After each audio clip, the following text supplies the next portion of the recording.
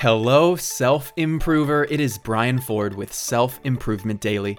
Take ownership of your personal development one tip at a time.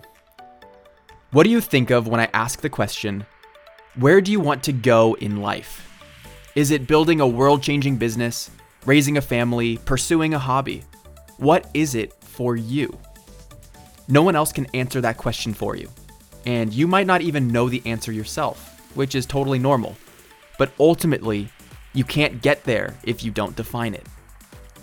To extend this metaphor, let's just say that where you want to go in life is a physical destination.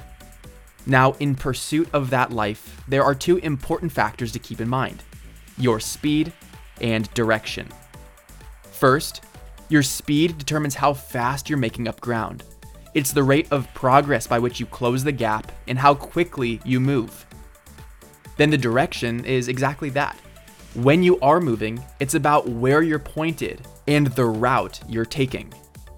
These two factors work together because going fast doesn't matter if you're not going the right way.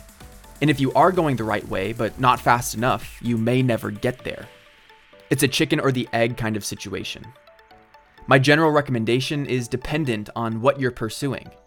If you're casually searching for your final destination, then less direction and more speed could be helpful to get you to taste more things faster.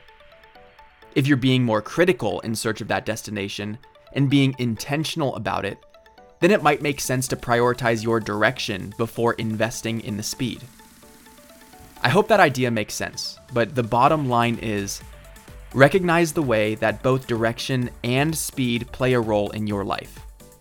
Everyone's path is their own path, going at their own speed and toward their own destination. And it's important to figure out what is uniquely best for you. Thank you for listening, and I'll see you next time on Self-Improvement Daily.